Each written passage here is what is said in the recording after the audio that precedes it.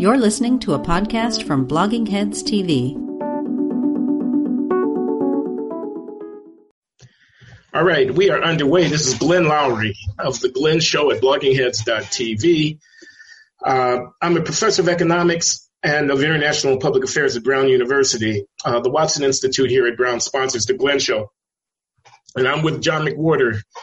John McWhorter is a professor of the humanities at Columbia University and a frequent conversation partner of mine here at The Glenn Show. We are the black guys at bloggingheads.tv. And we got our work cut out for us today, John. Yeah. This is this thing that we've been kind of teasing everybody with over the past few weeks, but we're going to do it today. All right. So I don't know. Maybe it was 2 months ago I said that we had this blockbuster topic and you guys needed to stay tuned, whoever is still listening to us out there in Blogging Heads land. You guys need to stay tuned because we were going to really set the world on fire with a conversation about a topic that you just couldn't believe it was so hot. And then come time to talk about it, we weaseled out.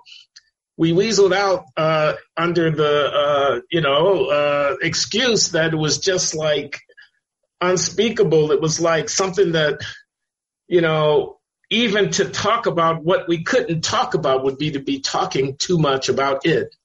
And I used the metaphor or the analogy of a UFO sighting. I said, suppose you and I had been walking in Central Park or whatever.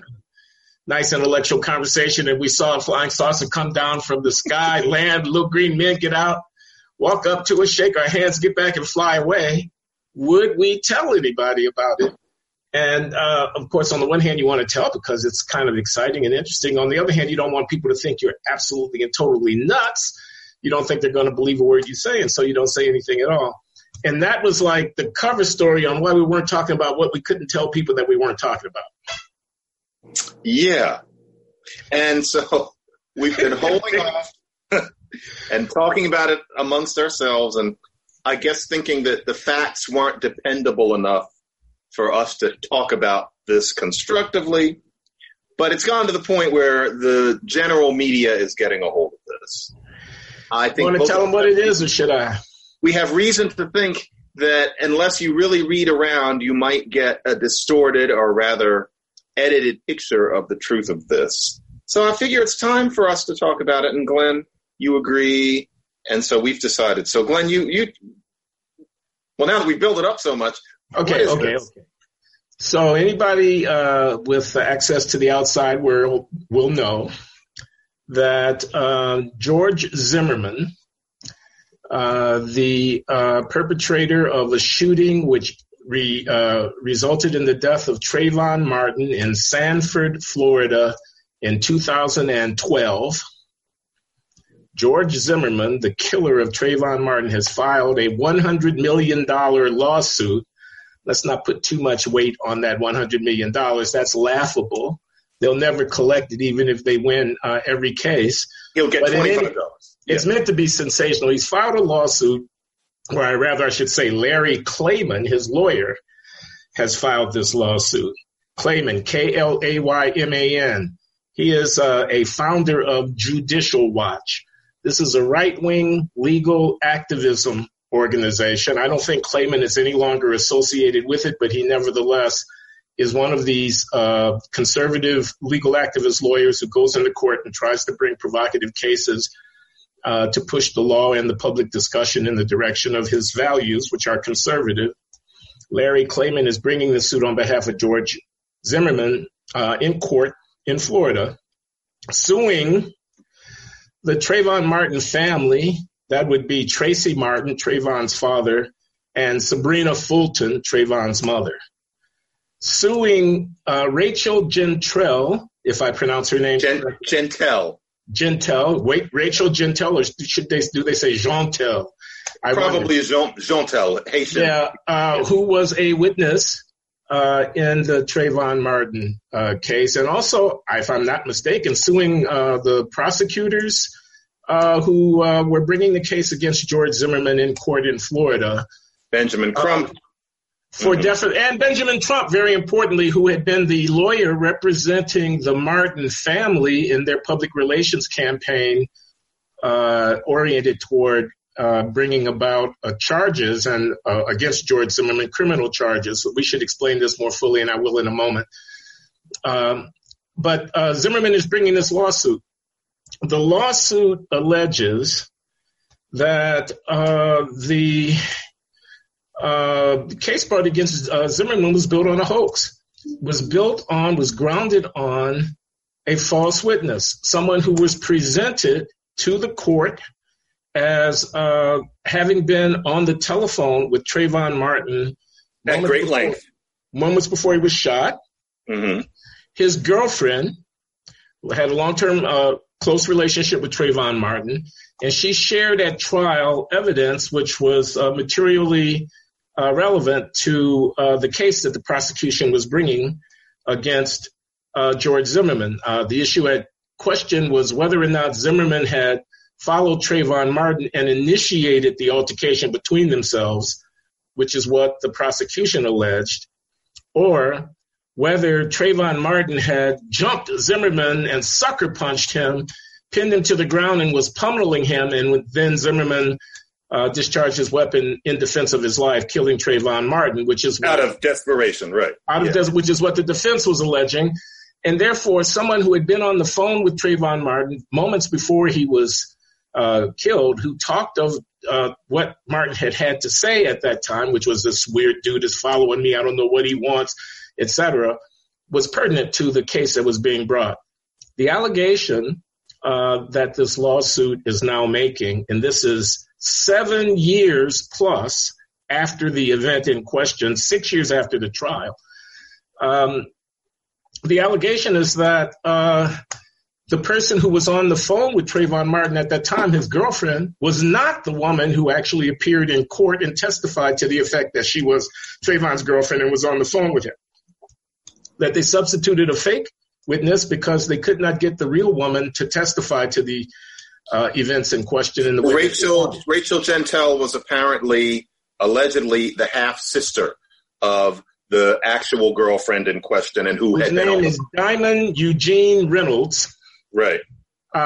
That's the actual girlfriend and the woman who was on the phone with Trayvon Martin, on the phone with him for hundreds of minutes on the day that he was killed. And did a phone interview with Benjamin Crump, which if you followed the case, you heard, and that voice was oddly different from the voice of Rachel Jeantel, who was later on the stand. Before a journalist for one of the major news outlets, Benjamin Crump, had a conversation with the girlfriend of Trayvon Martin, who was allegedly on the telephone with Trayvon before he was shot. And he taped it, and he played some of the tape in front of a press conference. And this is before Zimmerman had been charged. This was during the period when the family and their advocate, Benjamin Crump, were advocating to have charges brought. We're accusing the authorities in Florida of going easy on George Zimmerman and of, in effect, covering up what had been a murder, because upon initial inquiry, the authorities had elected not to bring charges against Zimmerman, had taken his account of what had happened more or less at face value as a self-defense act, with which I imagine the evidence at hand for them was consistent.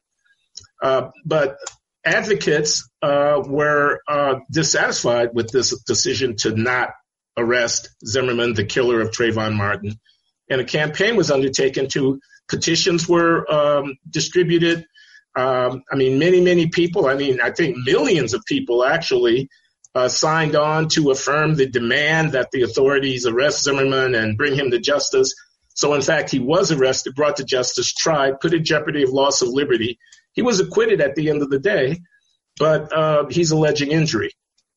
Okay, now, it took me a long time to say that, and I hope I got it more or less right. I'm not, absolutely an expert on the facts, and they get a little complicated of this case, but I think I've got the picture broadly correct. Now, where is the evidence that this switcheroo took place? Okay, it comes from the investigative reporting of a filmmaker called Joel Gilbert. Okay, Joel Gilbert is a documentary filmmaker. You can look him up. He has a film now that has been produced and is in distribution called The Trayvon Hoax. He is the one who makes the case that Rachel Glenn, if I can interrupt very briefly. Yes, he makes a very meticulous case. This is not some pamphlet of 45 pages. He makes a very lawyerly and frankly almost astonishingly diligent case about this. Anyway, go ahead, Glenn. Well, no, that's exactly where I'm headed. You're right to say that. I agree with that. He makes this case in this film that Rachel Jeantel was in fact not Trayvon Martin's girlfriend, that she was someone that the prosecuting team put forward because they didn't have the real witness to put before the court. Because the real witness, nobody's exactly sure why Diamond Eugene did not testify, but it's reasonable to guess that she did not want to go before the court telling an untruth, because what Rachel Jeantel was coached to say is not consonant with the actual evidence of what apparently went on between Zimmerman and Martin. But she's never said so herself. She hasn't spoken. We can't know another reason, and I hope this isn't it, but it might be that she was actually also seeing another gentleman at the time, and she knew that if she testified about this, that person would find out. We'll probably never know why Diamond Eugene did not take the stand. But Rachel Jeantel is her half-sister, and her family apparently arranged, with Crump's knowledge, to put her up there and to recite a story. Anyway, go ahead. Oh, no, you're telling the tale, man. And Gilbert lays this out. That's where you got this from. And in this documentary film, and as you point out, he lays it out meticulously. In other words, he gets all of the telephone records of Trayvon Martin, and he goes through them, and all of the text messages, and he goes through them, and there are thousands upon thousands of them. He goes around and he interviews everybody. He goes to the high schools in Miami where Diamond Eugene Reynolds and Trayvon Martin matriculated, and he interviews looks in people. The yearbooks. Yeah. He goes through the yearbooks and he looks at the pictures. He does all this detective work. He hunts down this hidden figure who is Diamond Eugene Reynolds, the girlfriend of Trayvon Martin, who refused to cooperate with the prosecution and who was substituted for by Rachel Jeantel.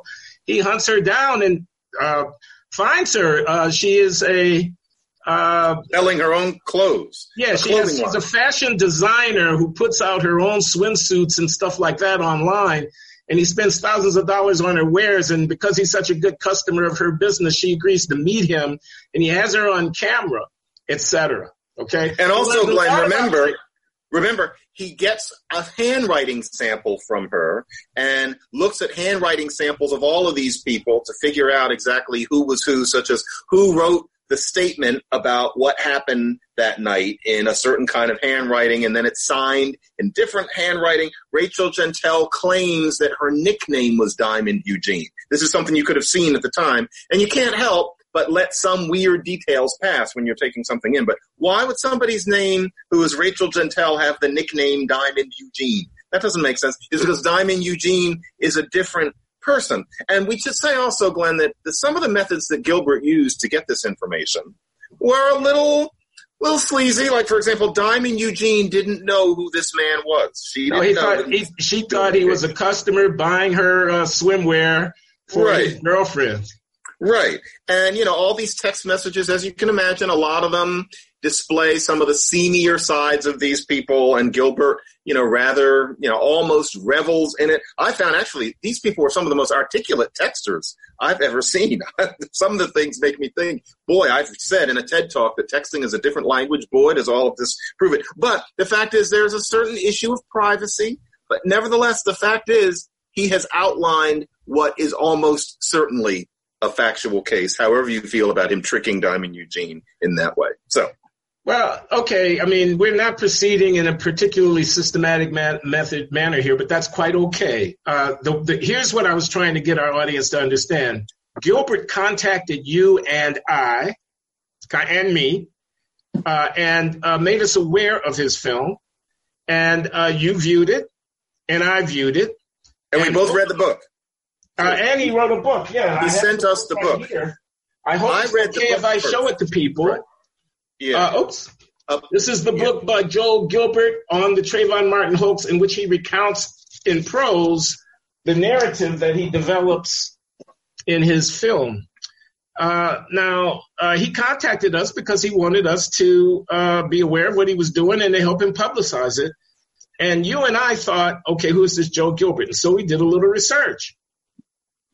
And Glenn did the research. You did it. Okay, I did a little research. I have to do the research because the guy is saying that a narrative which has been embraced by essentially everybody about what happened in Sanford, Florida in February of 2012 to Trayvon Martin, which was that he was gunned down by a white, racist, racially profiling vigilante who confronted him, that he was desperate, just trying to get an iced tea and a bag of Skittles to go back and watch the NBA All-Star game while he was visiting at the home of his father's girlfriend in Sanford, Florida, although he lived mainly in Miami, and that he was confronted by this neighborhood watch vigilante and hounded down and shot in cold blood, murdered, unarmed, no threat to anybody, a child, quote unquote. Okay. Zimmerman's narrative was very, very different. Zimmerman's narrative was he was doing his job as a neighborhood watch person. He saw somebody, Trayvon Martin, who looked suspicious and attracted his attention. He was monitoring this person and trying to stay in touch with the non-emergency call line with the police department in his town, and that Trayvon Martin turned on him, sucker punched him, got him down onto the ground and was pounding him. His head was bouncing off of the concrete. He felt he was getting ready to lose consciousness. He remembered just as he was getting ready to go under that he had a weapon. He pulls the weapon, which he claims Trayvon Martin was trying to get, and then he discharges it and Martin is killed. The police bought his story, but the public, after due effort on behalf of the Martin family from Benjamin Crump and a largely sympathetic press, came in full time to have grave doubts about his story, and the authorities were, in effect, pressured into bringing charges against Zimmerman, which were brought. But here was what I was trying to say. We found the film persuasive. I don't know if it's true or false. I have no independent evidence. I have no way of judging the veracity of the claims that Gilbert makes. All I can tell you is that when I watched the film, I thought at the end of the day, damn, this could be right. This is really, for example, you get to know Trayvon Martin when you read all of his text messages. We have to be careful here. Keep going. You get to know him a little bit. What everybody's going to say is, why did he have to be a perfect victim? But go ahead. No, that's not what I was getting at. All right. What I was getting at was that he's a player. He's a very popular kid. He's a star socially. He has a lot of friends. He has a lot of girlfriends. We learn a lot about Trayvon Martin from Gilbert's reporting about the kind of person that he was and the networks that he operated in. No, he wasn't perfect by any means, but he was basically a good kid, and Gilbert says as much. There were some problems in his life, but Trayvon Martin was not some thug, and this is not the direction that Gilbert is taking in his film. The point I was going to make is that we learn about who he is socially. We learn about the fact that he had a very extensive network of contacts. He had many girlfriends. He was an active guy. He was an attractive person. He was a social star.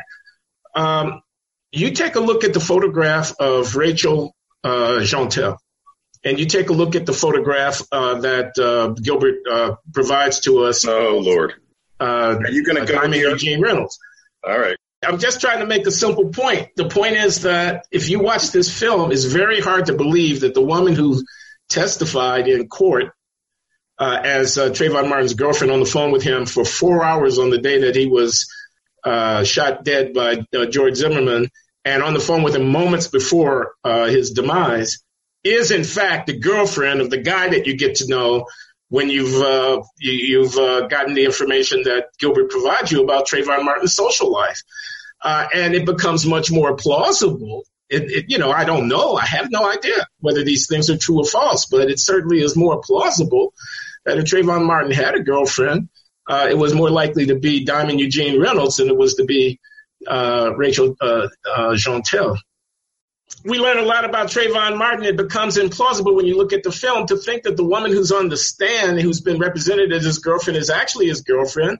She simply doesn't have the swagger. She doesn't have the cachet. I mean, she just don't look like his girlfriend, man. I mean, Glenn, I have to interject that. Okay, you got to interject. There are some people who are going to say that it isn't fair, that we just assume that heavy, quiet Rachel Jeantel could not have been involved with tall, handsome, popular Trayvon. However, it is reasonable to question whether she would be his choice. And there's something else about it, too, which is that if any of you followed the case, and I certainly did, Jeantel seemed oddly disconnected and uncomfortable on the stand. And I was the first person to defend her speech. There were people who claimed that she sounded like she didn't grow up speaking English when she was just speaking Black English. I wrote pieces about that. Yeah. And so it wasn't her speech. And of course, maybe this teenager would be a little uncomfortable on the stand, but Jeantel seemed really almost spaced out. And that was just a little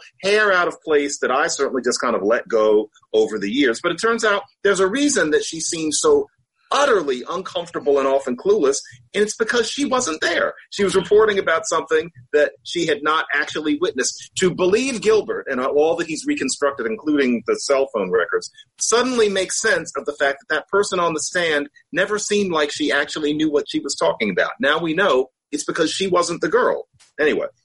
No, you're right to chastise me a little bit for the, body shaming and all of that. Yeah. It's the cumulative effect of a lot of different things, including what you say, including the fact that there was a letter introduced into evidence in the trial that had been written by Diamond Eugene to Sabrina Fulton, Trayvon Martin's mother, conveying condolences. I was on the phone with your son just before he was killed. I know the loss must be terrible to you, et cetera, et cetera. I wanted to write and reach out to you. Signed, Diamond Eugene, which Rachel Jeantel testified was her letter. But when she was asked to actually read the letter in court, she couldn't do so because the letter was written in cursive handwriting, and she said she didn't read cursive, which means she didn't write cursive. She supposedly dictated the letter, signed it Diamond Eugene, which she claimed to be a nickname. Right. It turns out that was also the actual name of the woman who Gilbert tracks down to have been the actual girlfriend. And this is also. And why would she dictate it? Right. Like, why would you dictate something so important? The cumulative effect of the relative plausibility of a lot of different pieces of evidence that Gilbert marshals leaves, I think, an objective viewer scratching his or her head and thinking, darn, could this be right? It's not obviously wrong. Okay. Yes. So I want to get that on the record. Yeah. However, the filmmaker Joel Gilbert is also the director of this. Okay? This. I hope everybody can see it. This is the jacket cover of a DVD of a film that Joel Gilbert has made. You read correctly, Dreams from My Real Father. You see correctly, Barack Hussein Obama, flanked by Barack Obama Sr., and on one hand, his purported father, according to Joel Gilbert, and by Frank Marshall Davis, and a member of the Communist Party USA, an African-American friend of the family of Stanley Eugene Dunham, Barack's mother. Barack's mother's father and Frank Marshall Davis were good friends. And the claim of this documentary, made by the same guy, is that, in fact, this fellow is the father of Barack Obama.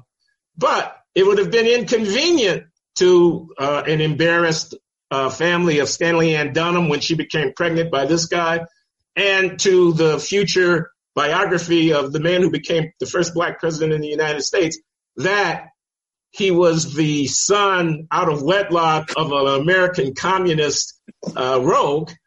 And so a narrative was invented. This is the claim of this documentary film, okay? And Glenn, we should say that in evaluating all of this, part of the reason that we hesitated is because, Joel Gilbert is someone who has a thesis that Barack Obama his biography is that kind of a fraud, and he sincerely believes that. And Joel Gilbert's reasons for writing this book, it's not only a film, it's a book that gives you more detail than a film possibly can about this Trayvon Martin case, is that he has a bee in his bonnet about an idea that the Trayvon Martin case symbolizes the state of race relations in this country, and that case in particular was the beginning of a whole new period, and that people have exploited Trayvon Martin, such as Andrew Gillum down in Florida has exploited supposedly Trayvon Martin for his own ends. He is disgusted by Barack Obama having said that if I had a son, he would have looked like Trayvon. So this is not to impugn Joel Gilbert's character, but to say that this is the side of the spectrum that he does come from, and Glenn and I are very much aware of it. And nevertheless, there's an equipoise that we find ourselves having to muster in that. I don't know about you, Glenn, but I would say that just viscerally, I don't want anybody trashing Barack Obama. I find Gilbert's analysis of race relations as based on Democrats cynically using the Trayvon Martin case to keep their power. I find that oversimplified and unconvincing, although the Martin case was the beginning of something new. Nevertheless, the case that he lays out, I'm a linguist, you're an economist. We're not trained lawyers, neither of us are journalists, but I dare anybody to watch that film, or particularly to read the book, and not find themselves wondering, and not just thinking it makes you think and then going on and thinking what you thought before. Gilbert lays out a really damning case that there really was a Trayvon hoax, and I'm willing to put myself on the line and say that, even if it turns out not to be true. And I get the feeling, Glenn, you'd feel the same way, that something's up here. Well, the thing that is, I agree with what you just said, John. Certainly not to endorse Joel Gilbert's politics or his sort of larger view about social dynamics and racial dynamics in American society. Although I must say, I don't disagree with everything that Joel Gilbert thinks. I do think the Trayvon Martin affair played an outsized role in the dynamic that led to Black Lives Matter. And I agree. The politicization of, the issue of race and policing, even though George Zimmerman was not a police officer and so on. But here's the thing that got me exercised. I get this film and book. I watched the film and I skimmed the book. I haven't read the book perhaps as closely as you have. And I come to the end of it and I say, darn it might be true. It's worth taking seriously. Could this be true? It's worth actually looking further. I said, how could it be true? I asked myself, how could this be true? How could it be true that someone who was not the person they were represented as being was put forward by the duly appointed authorities to prosecute people for criminal offenses in an American courtroom, and that went by? I mean, where is the journalistic investigation? How come it takes a Joel Gilbert digging through Trayvon Martin's phone records to find this out? If this is true, it should have been discovered long ago. What about the defense attorneys? Were they not aware of the fact that they were dealing with a witness who was et cetera, et cetera? I said, how can this be true? On the other hand, it seemed plausible. And yet the source of the is a right-wing investigative journalist filmmaker who makes birther-like accusations about Barack Obama. His father is not who he has been telling you that his father is. Maybe he doesn't know who his father is, but I know who his father is, etc. So a guy who comes on the Alex Jones show, Alex Jones, the conspiracy theorist, the guy behind Pizzagate, all this kind of thing, anybody tainted by Alex Jones is obviously a right-wing kook whom you can't take seriously. So here I am. I care about race and racial politics, and so do you. We talk about it all the time. I see the Trayvon Martin thing come and go, and I note the huge impact that it has on American public discourse.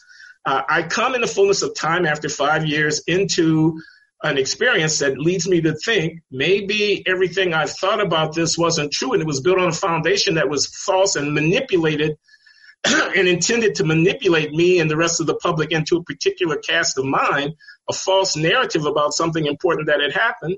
And I can't rely on ordinary sources of information, mainstream media, investigative reporting, whatever, anything except this guy on the right to tell me what's going on. And then I'm afraid to talk about it. I'm afraid to tell anybody that I think it might be true. I'm afraid even to mention at my podcast that I've had these experiences and these thoughts going through my mind. And that makes me think that the climate that we have stumbled into here in the United States for the discussion of important public issues is contaminated by a certain kind of partisanship. On the one hand, you have the president of the United States saying fake news, fake news, fake news anytime something is reported that he doesn't like. Okay, and you've got tens of millions of people tuning into his rallies and being convinced and persuaded by the president's denunciation of those people back there. Is the way he does it at his rallies. That's good. Are liars. See what Glenn just did physically. It was a very deft Hirschfeld summation of what Trump does with his finger. But anyway, and 30, 40 million people believe it. Okay, and won't believe anything that they see on MSNBC or CNN or in the New York Times. On the other hand, you have another 30, 40, or 50 million people who, if it came on Fox News, it can't possibly be true. If Sean Hannity credits it, it must be wrong. If David Nunes thinks that it's something worth investigating, well, it had to come from the Russians, and it must be subversive of American interest and whatnot. So my fear is, and I'll stop. We're I felt myself personally sucked into this thing of a absence of any sense of the objective validity of factual claims about political life and a kind of relativism. Whenever I hear a fact reported, and my first question is, well, who's saying that, before I'm prepared to believe that it's true, rather than what's the evidence for that, feels to me like we're in trouble. It becomes very ad hominem. All of our evaluation of public discourse becomes rooted in a prior assessment of where is the person coming from who's telling me this, because I believe anything that's said to me must be in the service of some agenda. If it's my agenda, I'm listening. If it's the other agenda, I'm tuning out. This kind of.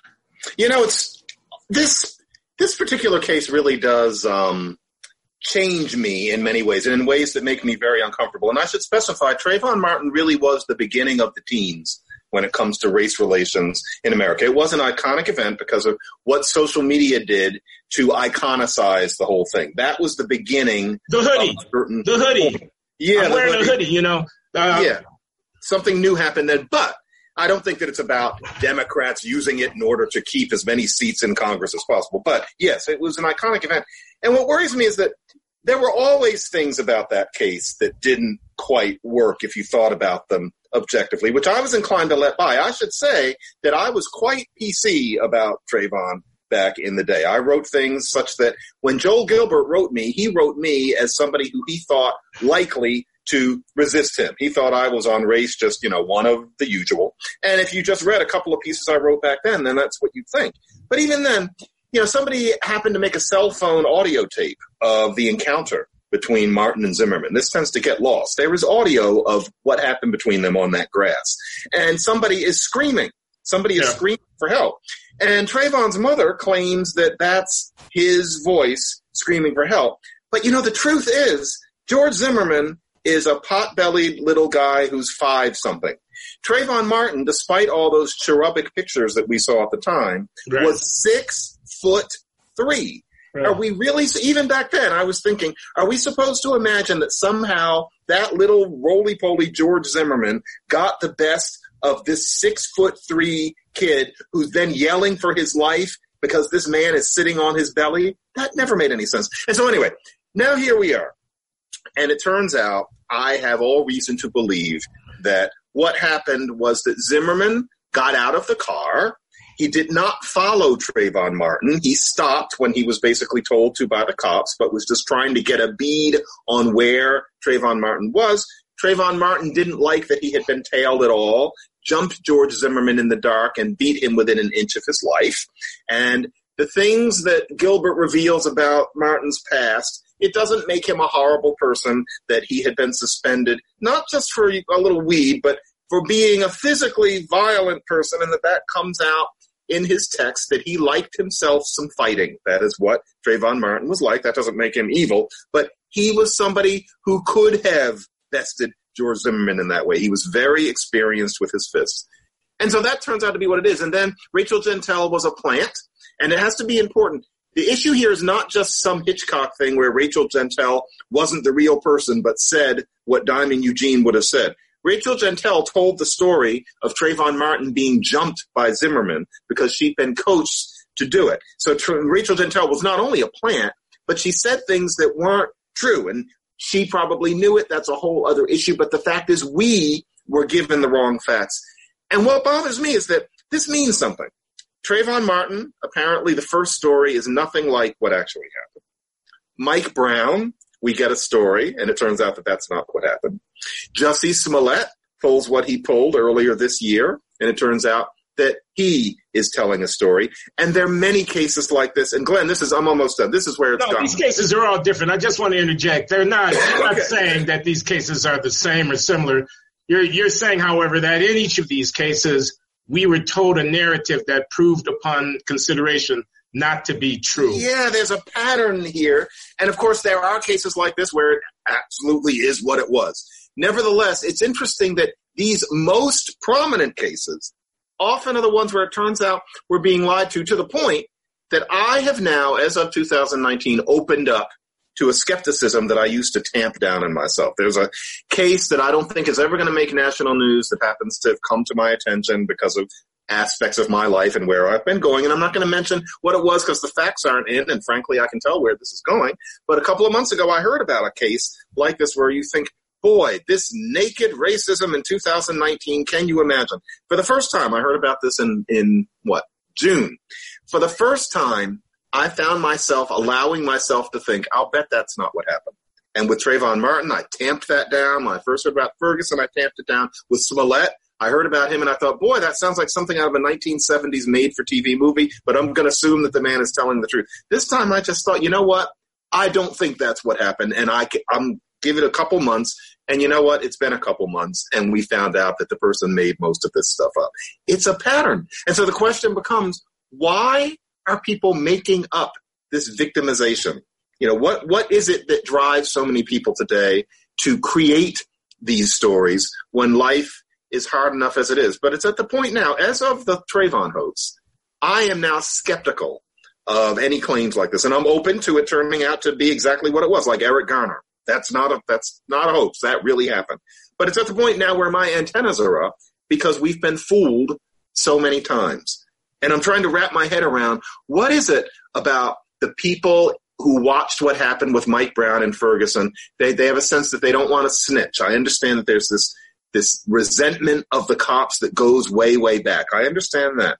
But then with the Trayvon Martin case, what's going on here is somewhat different, because George Zimmerman wasn't a cop. And so there's this resentment against racism in general, and the whole country comes behind it. With Jussie Smollett, it seems that we've been more honest about it. And maybe that's kind of a crack in the plaster. But I'm frustrated because civil rights is not supposed to be about lying. Oh, okay. That was. Oh, sorry. That was my point. Too many of these cases are lies. Like a poster heading. You ask why do we see these cases, and I have to presume the reason people are doing this is because they anticipate that they're going to be believed. That is to say, there's a kind of demand creating its own supply. There are demand for instances of racial victimization for the purposes of furthering a political narrative, and that induces people to supply instances of racial victimization more so than they would happen without any extraordinary effort, But if you are prepared in light of these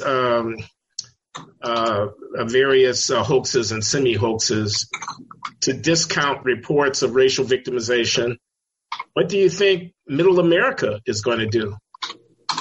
Mm-hmm. And I think that it's at the point where, frankly, there's always been this certain kind of bone-deep skepticism among many people, quote-unquote, like that.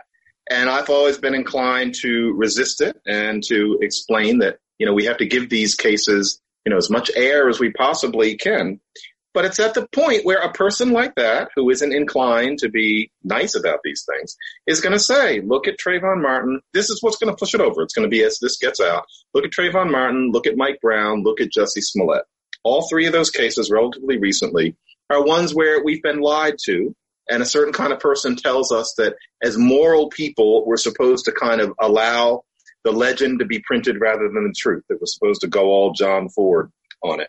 And it just doesn't hold up. If Trayvon Martin, go ahead. Wilfred Riley, this is a political science guy at Kentucky State University. I've had him on the Glenn Show. Has a whole book in which he catalogs these racial hoaxes. I mean, there are hundreds of them. He scours all the newspapers around the country and keeps track of various cases and determines that in many instances, allegations of racial victimization have proven not to be true upon examination. Mm-hmm. It's too often, and I think it's one of those things. Maybe it's something that's inevitable after things really do change. Maybe there's a pendulum swing where nobody would have pulled this in 1935, or it would have been much rarer. People are swinging from trees and you're going to pretend that somebody attacked you. That would have been utterly inhuman. I'm sure it was extremely rare. It was white people who lied about black people attacking you. But these days, I imagine after things get better, maybe a human weakness, not black weakness, but human weakness will be that a certain kind of person, in order to get attention or to detract attention from something they did, such as Tawana Brawley having problems with her parents and pretending to have been left in the woods in a bag with feces spread all over her. That's the first one of these cases that got a lot of attention. Maybe this is the sort of thing that we're going to have to expect, because black people are human beings just like all people are human beings, and people do shit. But what worries me is that these cases get so heavily publicized, and fellow travelers with black people insist on not subjecting cases like this to the proper scrutiny, such as the Trayvon case, where there were so many things that clearly didn't make sense, and yet what everybody wanted to do was wear hoodies and carry Skittles and talk about how racist America still is. That's the problem, that these things, especially with social media, can get so much attention and shape people's view of what the whole country is like. Tawana Brawley couldn't do that because there was no social media yet. Nevertheless, it didn't make us look very good. No, I think that's the beginning of wisdom, to start analyzing what the structural foundations in terms of interpersonal communication and, public representation, what are the foundations of this kind of phenomenon?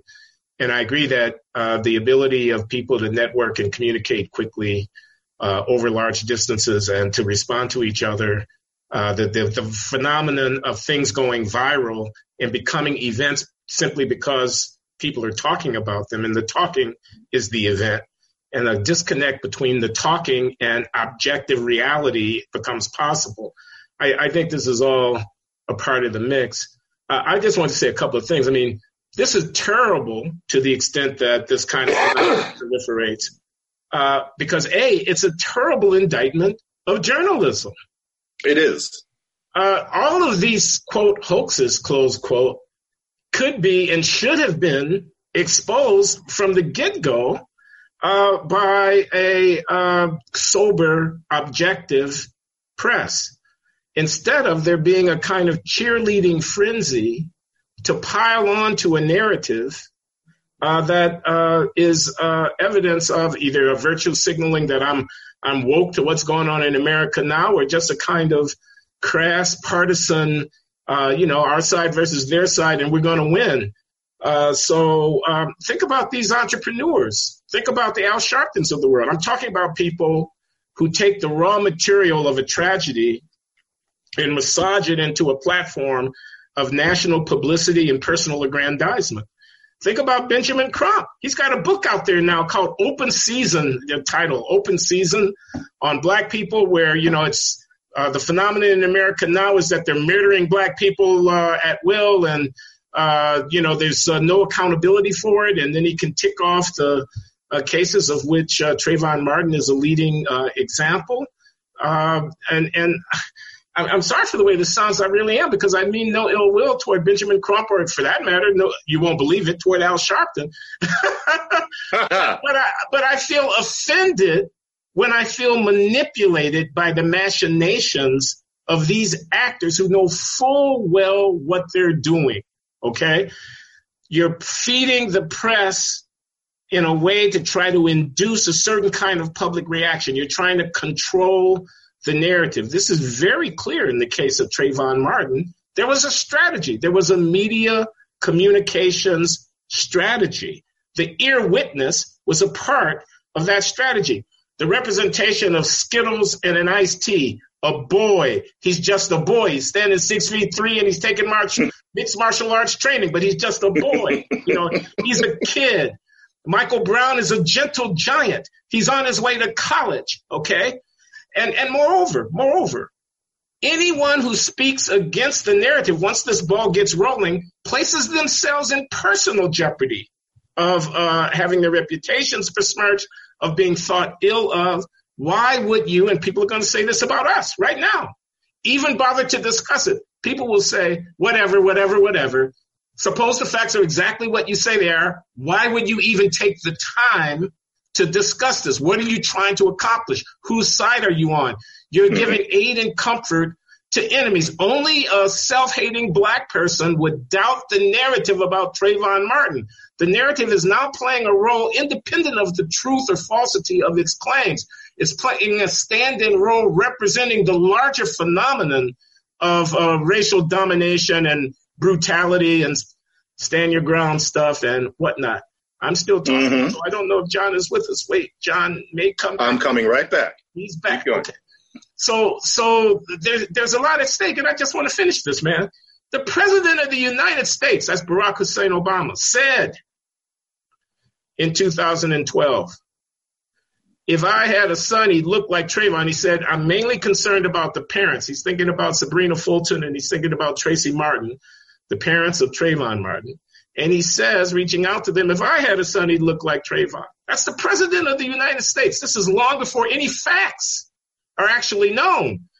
This is in the same wake of narrative manipulation that the advocates, in this case Benjamin Crump and company, were fostering. And that's the President of the United States. The awesome influence of that office led to a narrative. We have to understand, black people are pissed. Their poor relations with the police. One of the reasons for that is that black people are profiled. Was Trayvon Martin actually profiled? Dare I even raise the question? Okay. If I tell you that I learned something about Trayvon Martin's associates and about the fact that he was going online looking to try to purchase a weapon, I learned this from Joel Gilbert. Now I'm calling him a thug. Now I'm getting in bed with Dinesh D'Souza and company. You know what I mean? In terms of creating this kind of white supremacist, racist backlash. So the capacity to keep in touch with reality slips slowly from our fingers. We become the subjects of this, puppet show where people are moving these things back and forth, and I can't quite see the strings, and I don't know what's going on behind it. But I'm in the sway of this drama that's being played out before me, and I'm a lemming. I'm and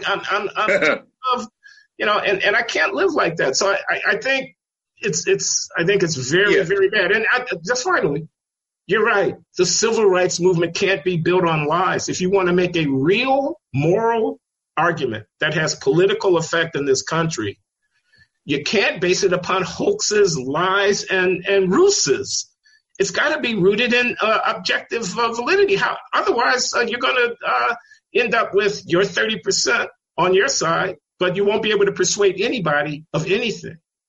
And what worries me also is that I'm not sure that people understand the condescension involved in this. And this is a big theme of mine because it's important. Another case we're forgetting about is the Duke lacrosse case, where a woman, unjustly accused these lacrosse players of hideous deeds.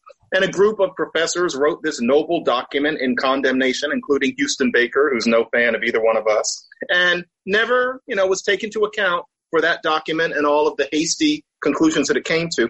But it comes down to something like this. Rachel Jeantel says that her nickname is Diamond Eugene. Now imagine if the issue were the Great Blue Wall of Silence and there's a white cop who's accused of doing something horrible to a black man or woman. And a note is involved, and the cop's name is Darren Wilson. And there's a note that he claims to have written, except that the note is signed something like Harold, Jones. And someone says, well, why is it signed Harold Jones? And Darren Wilson says, well, my nickname is Harold Jones. MSNBC, The Nation would jump right on it. There would be no question. They'd shake it like a rabid dog. But if Rachel Jeantel says that her nickname is Diamond Eugene, well, what are they thinking? That that's a black thing? To have nicknames that have nothing to do with your original name? Nobody wanted to actually think about any of this that hard. And what that means is that there is a tacit idea that when it comes to the truth, when it comes to maybe exactness, with black people, somehow it's different. When it comes to moral responsibility, you can write any old thing about these white lacrosse players. You can make them sound like the devil's spawn. And when it turns out it was all a lie, nothing is said to you. Of course, you keep your job, but nothing's even said to you. Nobody rubs anything in your face. It's just as if it never happened. That's dehumanizing to black people. And I'm not sure if people really think about what that means. The idea that we're not supposed to think about what really happened in Ferguson, but we're supposed to just think about the larger symbolic, as if everything is a novel by Toni Morrison. That is extremely condescending. And I think that it's time that we were held to account. And maybe the fact that the Jussie Smollett thing was allowed to mean what it meant was something. I don't know how many people are thinking Jussie Smollett needs to be listened to because of the larger story. But still, the fact is that at this point, whenever one of those particularly colorful, especially depressing, barbaric stories about racial abuse comes up, it's at the point where we are justified in being skeptical rather than just immediately thinking that's horrible. In other words, someone might say, believe black people. And to be honest, with these things, I think any halfway intelligent person can't help but think, no, frankly, really we kind of hold back and halfway believe these sorts of claims until more facts come in. I'm more cynical about that than I ever thought I would be. And you and I have had our disagreements about the cops. For me, whenever it's about the cops, I think, all right, I'm on the quote-unquote the proper side now. But it's at the point where I now have been deceived too often. And that's I frankly don't see the difference between the claim believe women and the claim believe black people. The value at stake is, in the case of women, an abhorrence of sexual violence and abuse. And the value at stake in the case of blacks is anti-racism. And the claim is the veracity of a report should depend upon the fact that it does or does not further our campaign against, in one case, sexual violence, in the other case, anti-racism.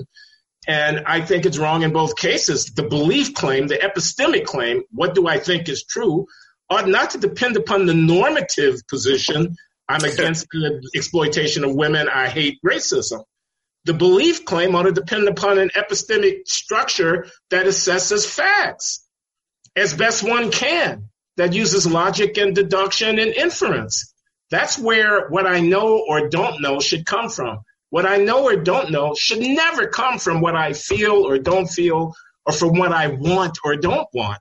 That's just a category mistake, and it's just as big a mistake in the case of women as it is in the case of blacks. In my humble opinion, there I said it. But I think there's something else that has to be said, John. Because Glenn, this will have to be the end because I have to run Proctor an exam. But go ahead. No problem. The thing that has to be said here, because we're going to get flack, is Sabrina Fulton is Trayvon Martin's mother. Tracy Martin is Trayvon Martin's father. In February of 2012, they learned that their son is dead, their beloved son, whatever his flaws or faults. Okay? There's a trial. His killer gets off. Years go by. Now they are the subject of a financially ruinous lawsuit.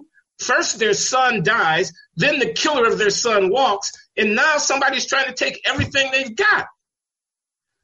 A lot of people are going to feel, regardless of the colors involved, that that's a deeply unjust evolution of the circumstance. And I think we need to acknowledge that.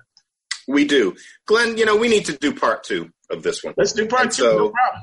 Let's do part 2 very soon. I've got to do this exam. I wish I could just come back and start again, but I have to go to a talk. But let's keep this going because we're not done. There's more to be said about Can this. You get a better device than your iPhone the next time? Yes. We'll do it on my iPad next time. Yes. Yes. All right, my friend. Signing off for now. This was fun.